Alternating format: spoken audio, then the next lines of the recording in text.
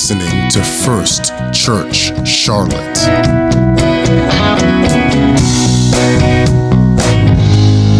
Praise the Lord, everyone.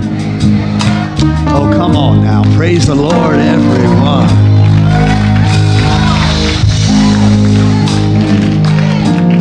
I don't know what kind of week you've had. Hopefully it's been great.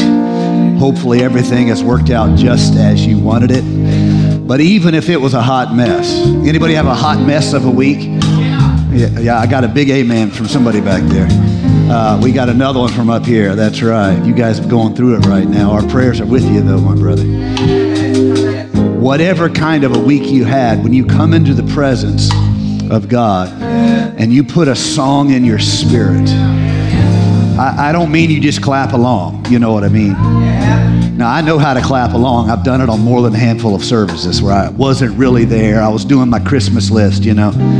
But if you let the song get in your spirit, you don't just do worship. You don't just do praise. Then you become praise. You become worship. I don't have a good way to describe it, but I promise you the difference is profound. And it's really the only way to come into the house of the Lord. It's like when they went to temple in the Old Testament, they didn't wait until they got to the temple to start singing. They had songs all along the way, and they called them songs of ascension because most of them lived in lower elevations than where Jerusalem sat in the mountains. The mountains surround Jerusalem. But as they ascended toward that place of worship, they sang songs of ascension. So imagine leaving your house in the morning, and when you get to the first road, you say, God, I don't know what's going to happen, but it's going to be a real good day. I can tell this is a new idea for some of you. That's all right. I'm going to educate you here. And then when you get to the first main road, you pick up the beat a little bit, and you say, God's been good all the time, all the time. And by the time you get into the church parking lot,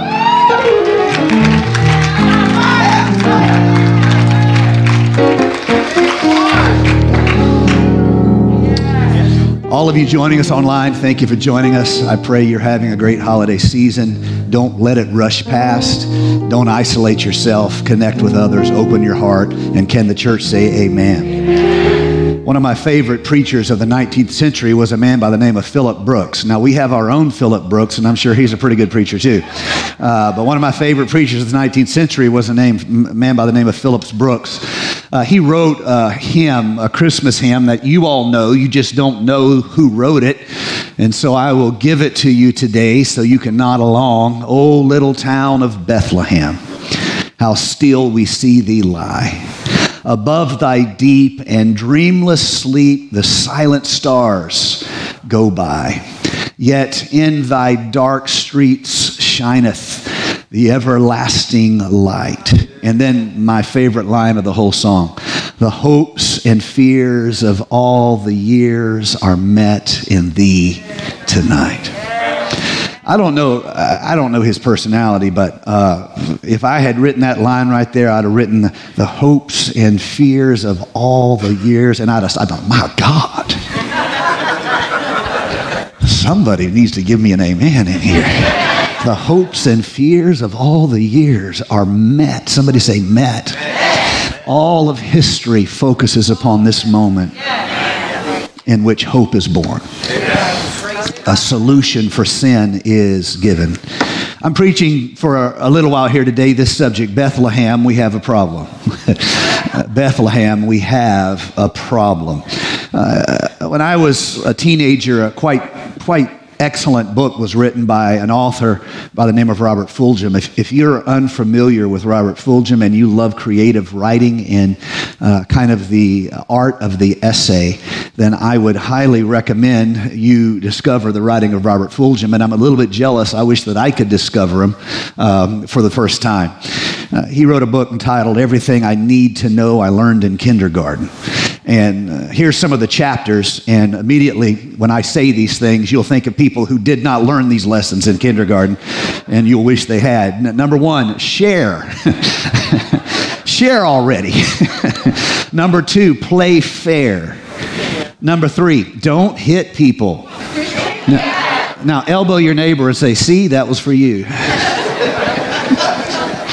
Don't hit people. Put things back where you found them.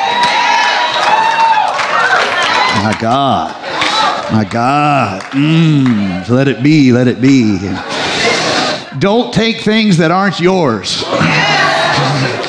Say you're sorry when you Say you're sorry when you hurt somebody. That's some good lessons you can apply to your life. Now, when I was an evangelist, I stole the idea because all evangelists steal. And I preached a message entitled, Everything I Need to Know I Learned in Sunday School. I was not the only one to preach this message. I stole it from others stole it from me, and the beat goes on. A good idea stands on its own 2 feet. And so I preached this message, everything I needed to learn, I learned in Sunday school, and I thought of all the songs that we learned in Sunday school, and I put them in a list of things you need to know. Here goes number 1. Father Abraham had many sons. That would be me. Many sons had Father Abraham. Y'all, I am one of them, and so are you. So let's just praise the Lord. Right hand, left hand, right foot, left foot. Turn around, put your booty on the ground. I know they didn't. No. That's how all us boys sing it. I don't care what y'all said. That's some first kids right there. That's how we sing it. And all y'all righteous people, y'all just need to take a breath. A breath mint. Other songs that we learned in Sunday school. Jesus loves me, this I know. For the Bible tells me so. Little ones to him belong. They are weak, but he is strong. Yes, Jesus loves me. Everything I need to know I learned in Sunday school. How about this one? Jesus loves the little children. All the children of the world, red and yellow, black and white, they are precious in his sight. Jesus loves the little children of the world. Some of y'all need to know that. He's got the whole world in his hands. He's got the whole wide world in his hands. He's got the whole world in his hands. He's got the whole world in his hand. That's good. Y'all like that? Y'all like that?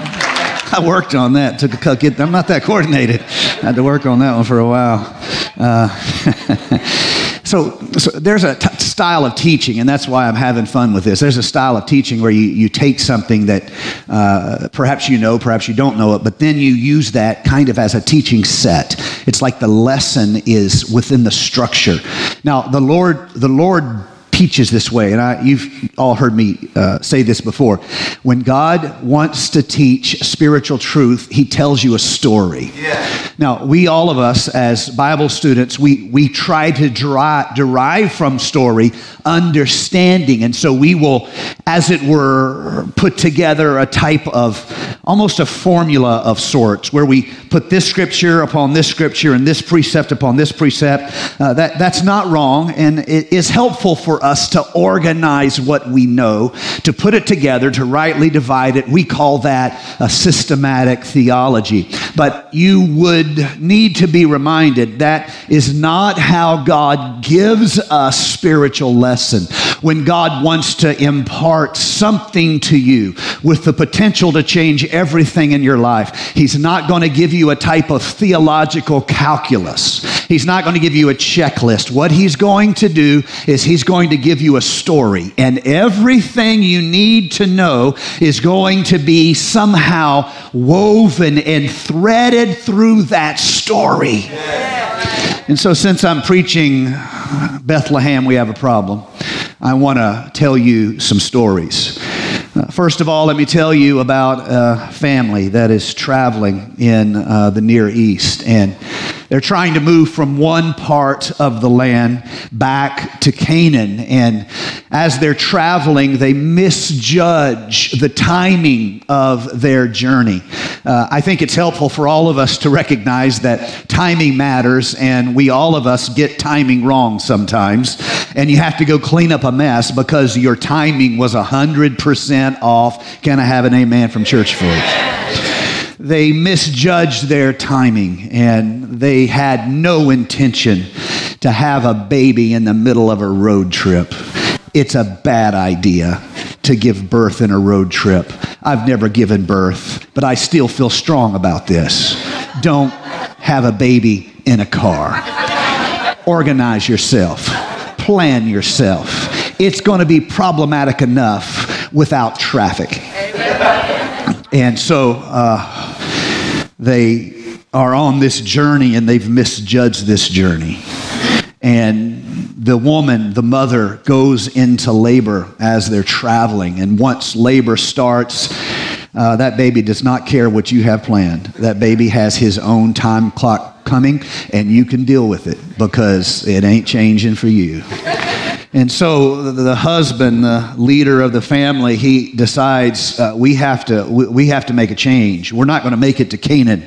This is going to happen in the here and now. And so he begins to try to make arrangements for this. He begins to sort this out, and they find a place. They find out where they are. A little place that's never been mentioned in story, never been mentioned in song. It's just a place on the way.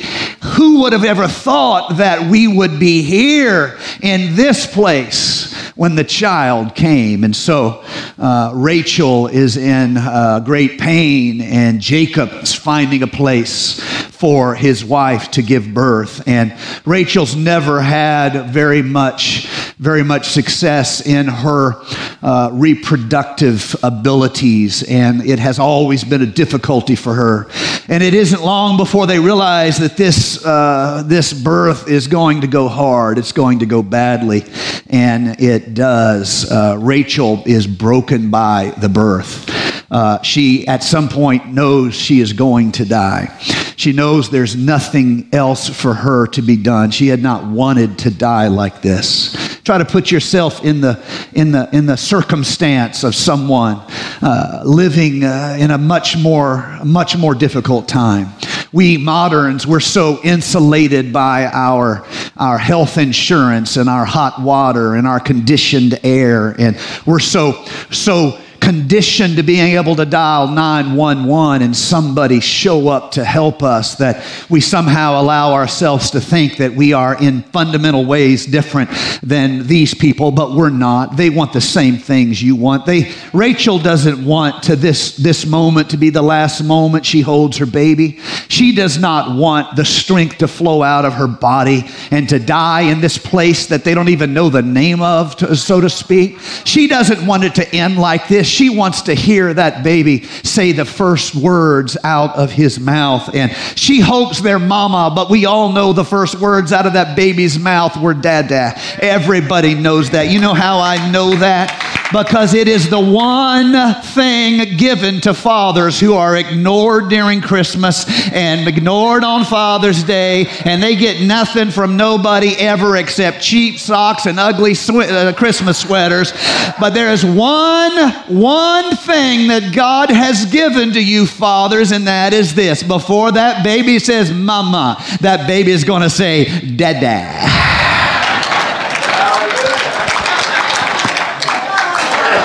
Put that in your pipe and smoke it, suckers. She doesn't want to leave this life here with a new baby. She wants to see him crawl around the house, crawl around the tent. She wants to be there when he smiles at his first girl. She wants to see him come to age, and she wants to hold his grandbabies. But life doesn't always work that way. And she feels the heaviness of this moment. She feels the sadness of it. And as her body fails her, and as her eyes grow dim, and as her peripheral vision focuses in to only be able to see what's right in front of her.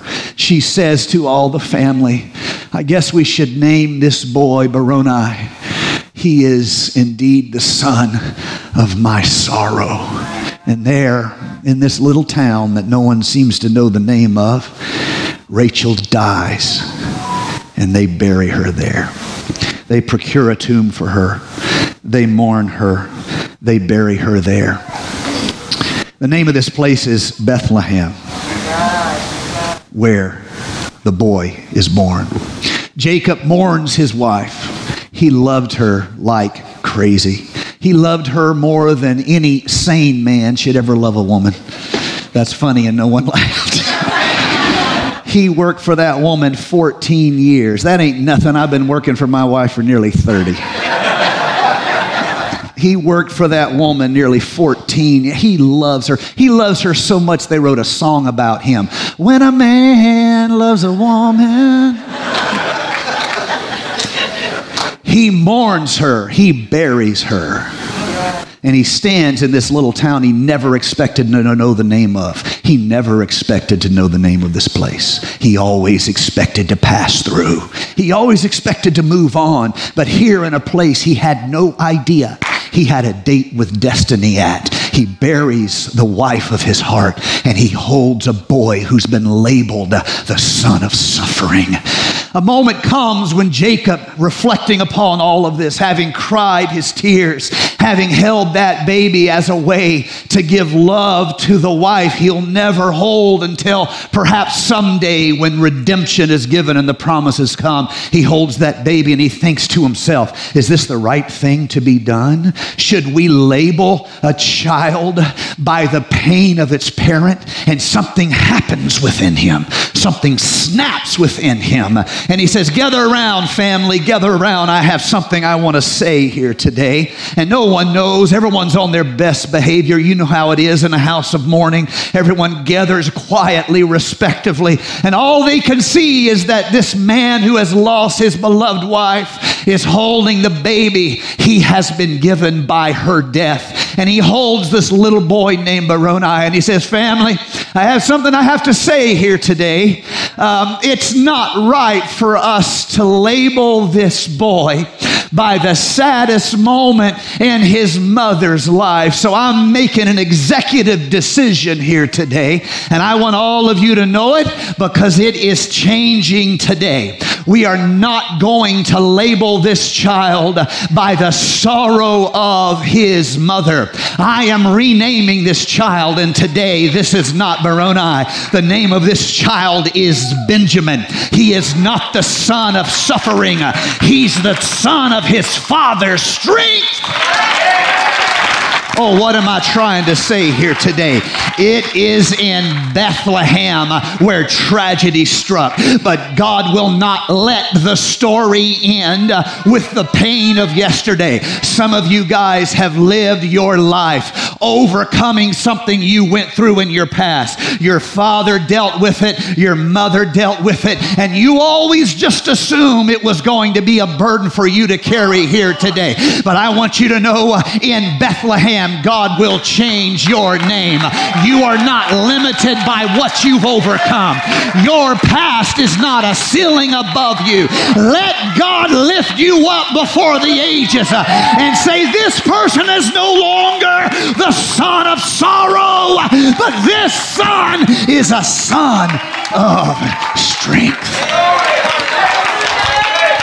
Bethlehem, you have a problem. If you're not careful, you will come to believe that your past defines you.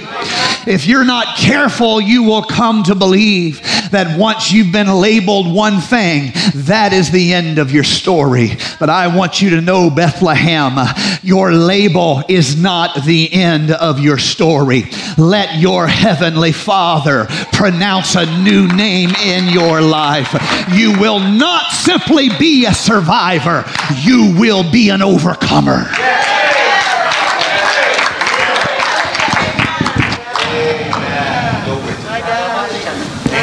I'll tell you another story about Bethlehem. There was a family there, and times got hard. It's easy to think that in Bethlehem, since it is known as the house of bread, that is literally the meaning of the name Bethlehem. It's easy to think that in the house of bread, one should never be hungry. I would love to say that because I've spent my life in church, I've never hurt. Oh my gosh, yeah. But I would need to preach on honesty after I said that. I would like to say that because I've been raised in the church, I've never felt lonely. But that would just be ridiculous. You wouldn't believe it anyway. You'd shake your hand and say, Jesus, help that preacher. He's not doing well. I'd like to say that because I grew up in the house of bread, I've never looked at my bread basket and discovered it empty. Right. When God is in your life, it doesn't mean you suddenly lose any sense of trouble. That's right. It's my experience that it's not so much that God keeps you from trouble, is that He repurposes the trouble. You see, without God, your pain means nothing. Your tears are for no point. But with God, He takes broken things and makes artwork. And so, this family is in the house of bread, and guess what is happening in the house of bread? There is a famine in the house of bread. And so they decide that they're going to go look somewhere. They're going to go look somewhere for bread, and so they leave. This family leaves the house of bread, and they go seeking, and at the moment things are better in Moab, and so they place roots in Moab. What is it about our human hearts that think we can outrun trouble? It's almost like we pack our bags and don't realize we packed our trouble in our bags. We get where we're going, we take out our drawers. You best travel with your own drawers. Don't be sharing drawers. That's ridiculous. You take out your drawers, and what comes out with it? All your trouble. I should have preached your troubles in your drawers. But I didn't, because my mom's here, and she would be embarrassed if I did something so strange like that. I'm a dignified son. Moab's trouble.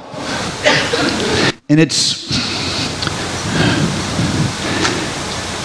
if you're going to go through trouble, you might as well be where God said you should be. Don't chase everything that comes through your life offering change. Pray about it. Not every opportunity is better because it has more money attached to it. Some of the most miserable people I know have plenty of money. And in Moab, trouble finds them there too. And her husband dies in Moab. And then the first of her two sons die in Moab. And then her last son dies in Moab. And Naomi wakes up realizing that it's time to go home. It's just time to go home. She tried. She messed things up. She left the house of bread. Oh, it's so easy to only feel blessed when you can see God's blessing in your life. But God, help us not to judge Him. God, forgive us when we do. God's good to you even when you can't put a finger on exactly how He is working in your life. But God knows what you need. Don't judge God. They left the house of bread. They went to Moab. She loses everything in Moab. She has a meeting with her daughters-in-law, and she says, I'm going home. One daughter-in-law weeps, hugs her, and goes to her people. The other daughter-in-law weeps, hugs her, won't let her go, and says, I'm going with you. And she says, but that's not your people. Your people are here, Ruth. There's no reason for you to go with me. Your people are here. And Ruth expresses this is a type of spiritual commitment, not just the love of family. She says, where you go, I am going to go. And your people are going to be my people. And that's not all. Who you worship, that's who I am going to worship. So quit trying trying to talk me out of going with you, Naomi. I am going with you. Where are we going? I don't know where we're going. Moab is all I know. But if you say it's a place of goodness, if you say it's a place of blessing, then I'm going there with you. And Naomi says to Ruth, we're going back to the house of bread. I should have never left the house of bread. I thought I knew when it's time to go, but I'm going home now. Ruth says, you go ahead. I'm going with you. I'm going to help you on this journey. And so it is back to Bethlehem, this little town that it would be so easy for time to forget. Even today, the notoriety of Bethlehem is almost entirely due to the fact that the biblical traditions of the Judeo-Christian ethic are founded in this location. It is a tourist area for that reason. Other than that, it would be easy to fall from history's grip and be forgotten. But here, these two women journey and they come back to the house of bread. I want to take a moment and speak to you this truth. Don't ever decide whether or not you are somehow, let me restate that in a more clear manner. It's easy for us to fall into the habit of deciding when we're blessed and when we're not blessed. Old times are good, times are not good. I want to suggest to you that like Naomi, you may not be a very good judge of how God is blessing you. You might want money when what you really need is healing in your body. And then when God protects you, you don't even realize the goodness of God because you were deceived by a love for money, when if you would have had money, you would have given every dime for healing. Don't judge God. Let God be the one who keeps you, the one who holds you, the one who embraces you. God, if you don't want me to have it, I don't need it. If you don't want to give it to me, I don't care to have it. You know the way that I take, and I trust you. I am in a house of blessing. It doesn't mean I won't have trouble. It doesn't mean there won't be struggle even in the church house. It doesn't mean you won't have your feelings hurt even in the church house. Let me flip the script. It won't mean you won't hurt someone's feelings even in the church house. But remember this, when God said this is where you're supposed to be, then dearly beloved, do not forsake the assembling of yourself together as some people have done, but gather together more and more as you see that day approaching. And she goes home and she brings this Moabite daughter-in-law with her. And they don't know how they're going to make it in the house of bread. They don't know where they can start. And so Naomi gives Ruth some really good advice. She says, why don't you find some people who already have plenty of bread, and why don't you stand on the edges and the corners of the field, because they won't take all of it, and a lot of times you can glean in those edges and corners of the field. This is good advice. The worst thing they could have done was isolate themselves. Oh, I wish I could get through to some people here today. Your vanity is what is isolating you. You are not being led by the Spirit of the Lord. I'm glad you act religious, and I'm glad you have a favorite televangelist, but I'm here to tell you, it's not the presence of God that is isolating you from this house of worship. Go to the place where they have bread, and even if you only have enough confidence to sneak in and stand in the corner of the church house, you guys back here in the corner, I want you to know you're in the place of gleaners. You guys back here in the corner, I want you to know you're in the place of gleaners. Let me pick on you for a moment. You snuck in and you thought no one would notice you, but here the preacher is preaching to you back in the place of gleaners. God bless you guys. Love you back there. I want you to know all I could do was kind of slip into the church house. I wasn't ready to run down here and dance around like I had the victory. I didn't have the victory, truth be known. I was barely making it, but I snuck in. I came in late so the pastor wouldn't even catch me. I know he stays out there to the first song, and I kind of counted it off till that second song had to be singing. And I looked, praise God, the pastor wasn't in a foyer. And I'm going to leave as soon as I can too, because let me tell you something. You don't think you belong in the house of God, but God always has a corner just for you. Now, Boaz is in the field. He's a type of Christ, a type of a God watching the worshipers come. And he sees this young woman. She's not of the house of Israel. She is a Moabitess. He sees her in the corner of the field and he says, I think that I will instruct my various workers not just to let her take what's in the field, but to leave some handfuls on purpose. You see, you came in and sat in the corner of the church and you thought you were going to be able to hide, but God had some handfuls on purpose for you in the house today, and God wants to bless you.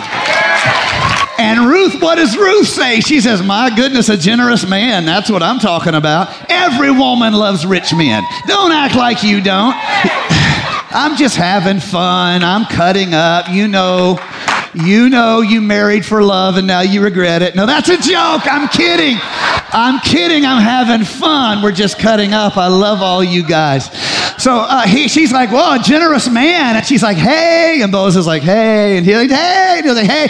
And this is how another lesson emerges from the story of Bethlehem. Are you ready for this?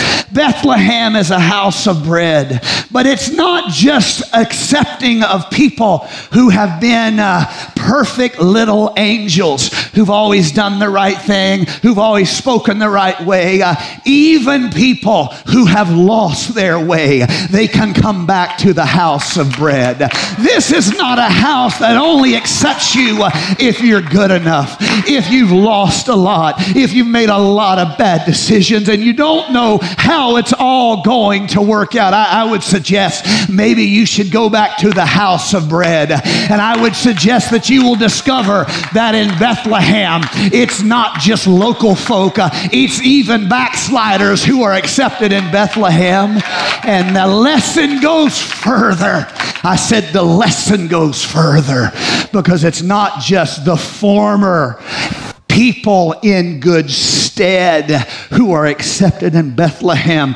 Bethlehem's the kind of place where even if you don't belong in Bethlehem, if you'll come stand around the corners of the field, you might find that in Bethlehem there is a community that will open its heart to you.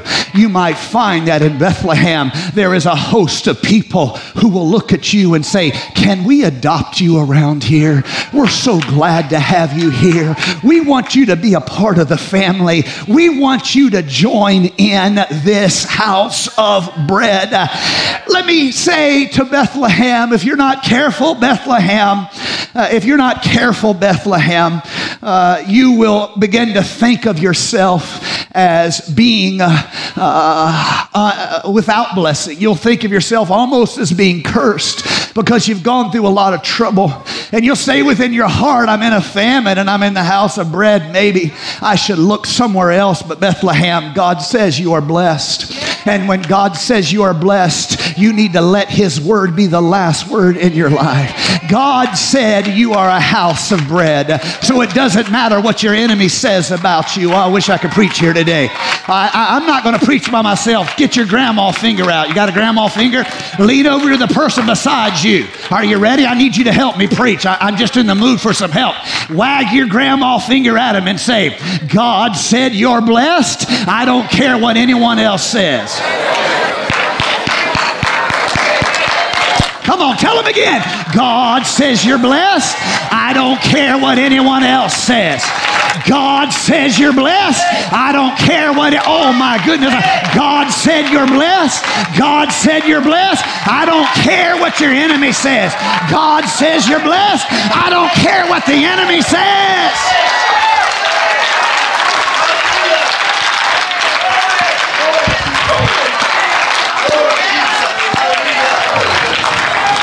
Bethlehem, if you're not careful, you will decide who you are. And God has already said who you are. You need to let God's word be the last word in your life. And even if you don't feel like you belong in a house of bread, let me remind you, Boaz is watching the corners of the church. And he's saying, who can I bless on purpose here today?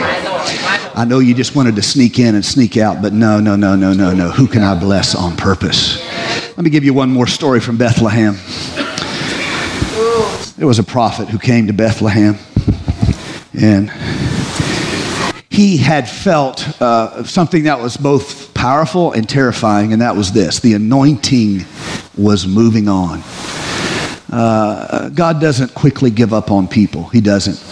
Even less so in this day of grace when we no longer stand in our goodness, but we stand in Christ's goodness, and we live as we do as an act of love, not a plan for salvation. This is grace. This is the gospel of Jesus Christ. We have a redemptive covering, and when judgment comes, the death angel passes over us. So everything you do for God, everything you do for God is an act of love. It is you looking heavenward saying, I love you. That's why you have to get out of the idea of the preacher coming to your house and getting you. The preacher's not coming to your house and getting you. You might tell God you're not really trying hard. You might tell God you're not very thankful, but the preacher's not coming to your house to get you. Everything you do for the Lord is you looking heavenward saying, this is me loving you. I don't go there because this is me loving you. I don't talk that way because this is me loving you. I don't watch those kind of movies because this is me loving you. There's a change in the anointing. God doesn't quickly give up on people, but in this moment, he has had it with the anointing of the King of Israel. And the anointing is moving on. And so the prophet is directed where? Where is he directed? He's directed to Bethlehem. And it's here in Bethlehem that he goes to one of the town elders.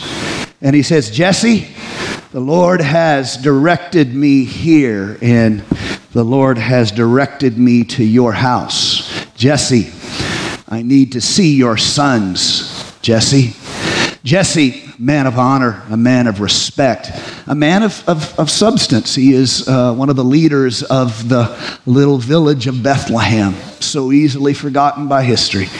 Here he is. And he sends messengers and gathers all his boys up and lines them up before the prophet.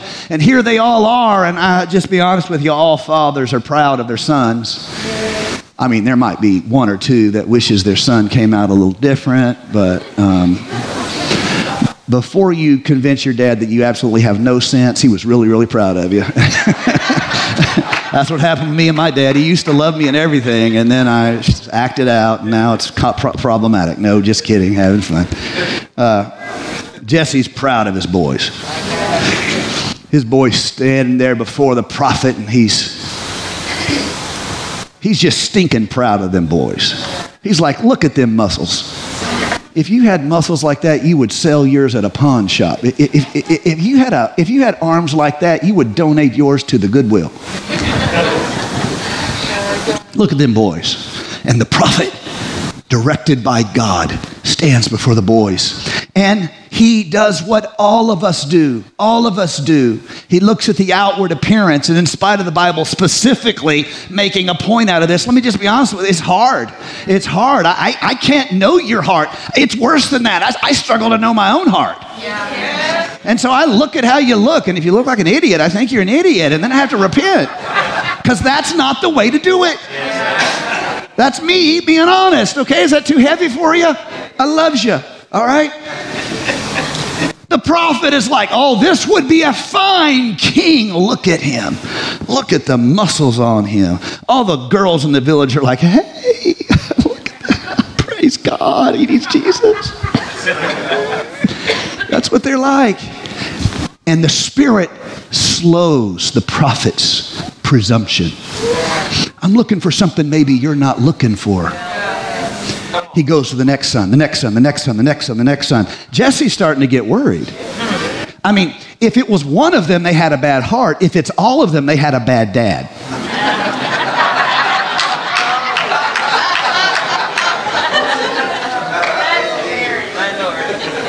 At some point, you have to look here.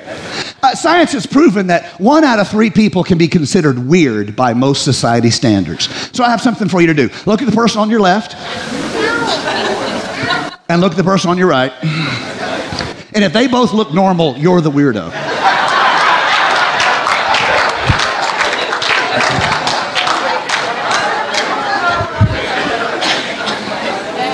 Thank God I have a weirdo right over here. Love you, Angie. You're awesome. So, do you have any other sons?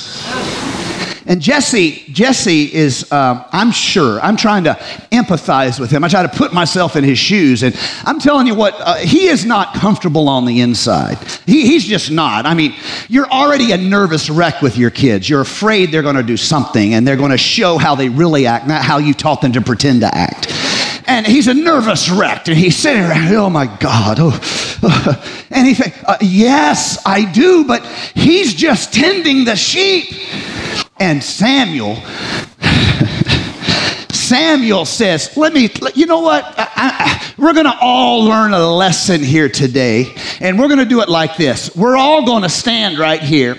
And we're not sitting down until whatever young lad is tending the sheep is brought here to stand in front of me. And can you imagine how awkward it was? All the brothers are standing there looking at each other. I know what's wrong with you. I just don't know what was wrong with me. I would have been a great king. You're the loser with the bad attitude. I would have done awesome. It's all, and you know, and the mom is fluttering around. Oh Jesus, what have we done? I blame Jesse. It's all on Jesse. I've been trying to raise that man for years, and now it's going in his boys. And about that time, David comes trotting up, just a young lad, just a whippersnapper. He still smells like sheep. God always anoints people who smell like sheep. But anyway, moving along. That's another Bible study for leaders. And you're not anointed when you hide from people in need. And David smells like sheep. And so here he is. Love of God, what's going on? What did I do this time? All younger brothers live in fear of thinking what they've done wrong this time. And he stands here, and the prophet needs no more consideration, and he opens that horn of oil that's in his hand, and he brings that boy closer, and in the presence of his brethren, before his parents, he ups that horn of oil over this boy's head, and the holy anointing oil of God flows down over the locks of David. David doesn't have a clue what's going on. No one explained anything to him. All he knows at this moment is that God chose him. He doesn't know why. He doesn't know how. He's not the strongest. When he wrestles with his brothers, they all beat him, but God chose him. His brothers all think they're smarter than him, but God chose him. What's going on? You are anointed to be king over this land. You are anointed to be king over Israel, over Judah. Bethlehem, you have a problem, Bethlehem. You are well aware of how insignificant you are among the cities, and if there was a Messiah who was going to be born, it's easy to think that there's a better place for a Messiah to be born than in Bethlehem. But you, Bethlehem Ephrathah, though you are little among the thousands of Judah, yet out of you shall come forth to me the one to be ruler over Israel, the one to be ruler in Israel. Perhaps you think that the Messiah should be born in some place more notable than Bethlehem. Perhaps you would place him in a capital somewhere, in the palace of a king. Maybe you think he would best fit in the ornate confines of a golden temple. Perhaps you think that's the place. Maybe you would survey the Holy Land and you would find the high hill of Bashan, and you would say, here on this hill is where a king should be born. Or maybe you would go to a royal peak known as Hebron, and you would say, this is the place. It is here that a Messiah should be born. And you would say, this is the place. But I want you to know God did not choose a temple in Jerusalem, and God did not choose the high hill of Bashan, and God was not satisfied nor impressed with the Mount of Hebron. He chose Bethlehem, and Bethlehem can sit shocked in the reality of divine favor and wonder how this happened or why it happened. But I've come to tell this to all those Bethlehemites who will hear me. Why God chose you is not for you to know, but what is for you to know is this truth. That you need to get down in your soul, and that is this: God chose me. I said God chose me. Don't judge your potential based on where you are now. Let God be the judge of your potential. Look at young David. No one sees in him what God sees in him. They think he's good for keeping sheep. And when he brings food to his brethren on the battlefield where Goliath mocks the armies of God, they think it's a joke, and they make a joke out of David. No one can see the potential that exists in David. Nobody is impressed by Bethlehem, not even the people of Judah, but God chose Bethlehem. So you need to quit telling Bethlehem what it can be and what it cannot be. Your limits of the moment will not always be your limits, and your past that you have survived will not always be your limits. Today, you're keeping sheep, but a day may come where God raises up a sword in your hand. A day may come where God fills you with his anointing purpose. A day may come where you lead God's people. God will use everything you're going through to raise you up. The Bible says in the New Testament, Acts 13, I'm done, musicians, you can come. This is how King David, one of the ways King David gets in the New Testament. Are you ready for this? Chapter 13, verse number 22. God raised up unto them David to be their king. I want to say that again because I think maybe it just slipped by us. God raised up unto them David to be their king. God chose David, and God raised David up.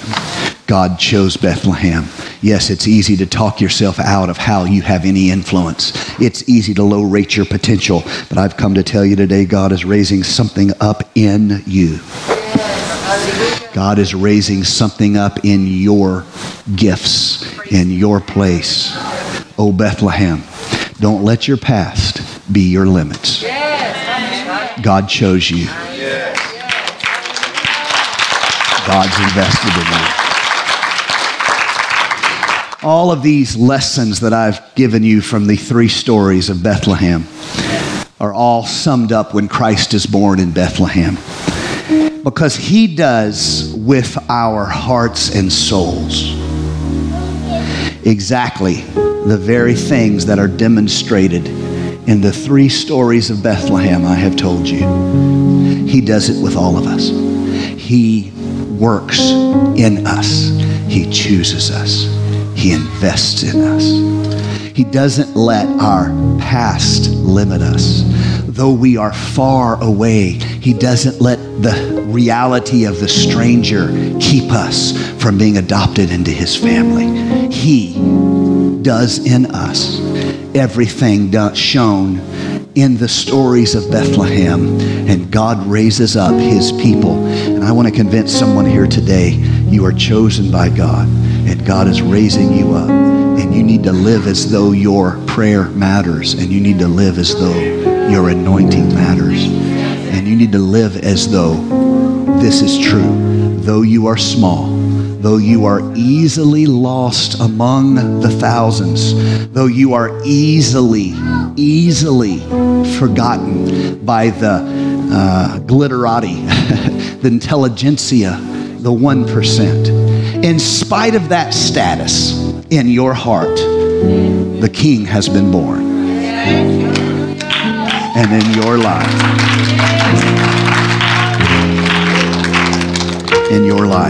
everything has changed because Christ was born in Bethlehem. Our ushers are coming right now to begin to serve you. Today is communion to end our 7 days of prayer and fasting. I hope you were able to find time and make place for this week of spiritual discipline. I want to encourage any of you who maybe feel like you did not have a great Passion Week. I've talked to some people, and I'll be the first to admit this to you. There are some seasons of your life when times of prayer and fasting can be easy, almost enjoyable. And then there's many seasons of your life where you have to fight. You have to fight. You have to want it. You have to desire it. You have to work for it. And I want to tell you this, that your feelings are often exactly wrong. When you think it was good and easy, that's not when it mattered the most. Oftentimes when you feel like you struggled, that was when it mattered the most. And so I don't want anyone to try to judge on how good of a week of prayer and fasting they had. I want you to let it be what it is. And today we stand, we gather together in this house and we partake of the Lord's Supper together. This is one of our forms of worship. It is a sacrament that all of us participate in as a way of giving honor and glory to God. While the ushers are finishing serving you, I'm going to let you have a moment to reflect and repent. Reflect and repent. This is appropriate before we take the Lord's Supper together. So let's do that right now. Just take a moment, reflect, and let repentance work in your heart and in your life right now.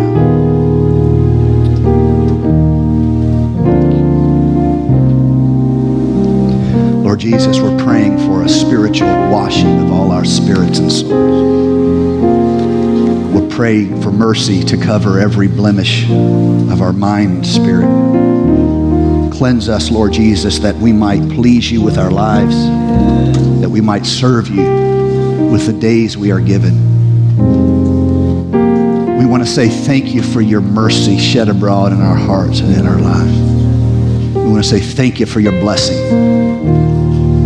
Cleanse us by your mighty power and by your Spirit. And let the church say amen. I'm reading 1 Corinthians chapter number 11, and I'm reading at verse number 23. This is Paul's specific instruction in the ordinance of the Lord's Supper.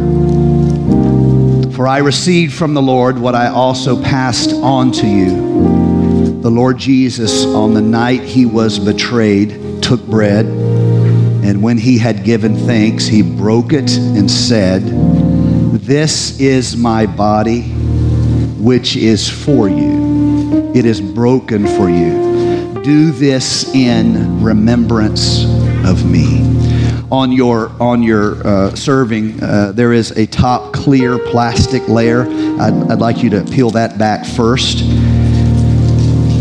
And take the wafer, the unleavened wafer that is there, and now in remembrance of God's broken body offered for us, that our bodies might be made whole and have eternal life, we partake of this Lord's Supper and we say, thank you, Lord Jesus, for your broken body.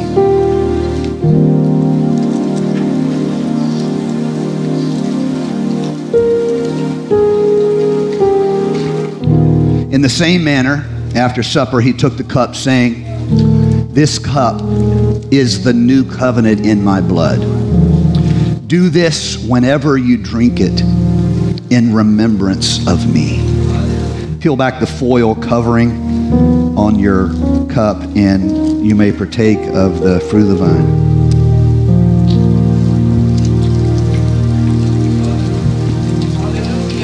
Hallelujah, hallelujah. For whenever you eat this bread and drink this cup, you proclaim the Lord's death until he comes. Whenever you eat this bread and drink this cup, you proclaim the Lord's death until he comes. Stand with me all across this house.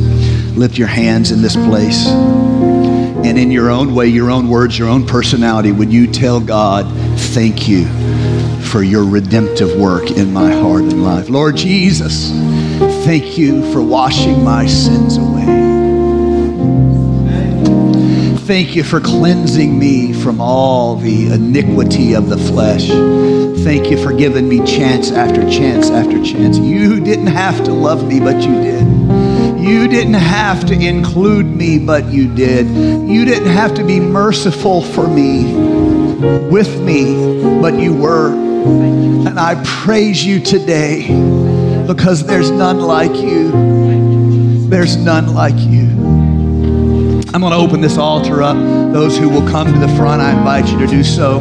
But wherever you are in this house, I'd like you to find some people near you. If you're with your family, you're already doing life with them. You already have each other's germs already. I'd like you to form a prayer group with them. If you're sitting near friends and you guys already hang out, would you reach out to them? You're not trying to take authority over them or be super spiritual. That's not what we do in prayer. But just find somebody, find some prayer groups. Those of you comfortable, step out, come to the front. We are an altar church. But wherever you are, whoever you're around, our worship team is going to lead us into worship. I want you to lift your heart, focus your mind, speak your prayer. Let it be an offering unto God at this moment. Thank you for listening to First Church Charlotte. If this podcast has blessed you, please rate it with 4 or 5 stars. By doing so, you will help others find our free podcast and bless them. If you're in the Charlotte, North Carolina area, come worship with us at 4929 North Sharon Amity Road. For information about service times, church ministries, and so much more, visit us online at firstchurchclt.com. If you would like to help support our efforts, please text GIVE to 704-445-5353. We pray God's richest blessings to you. Come, worship with us.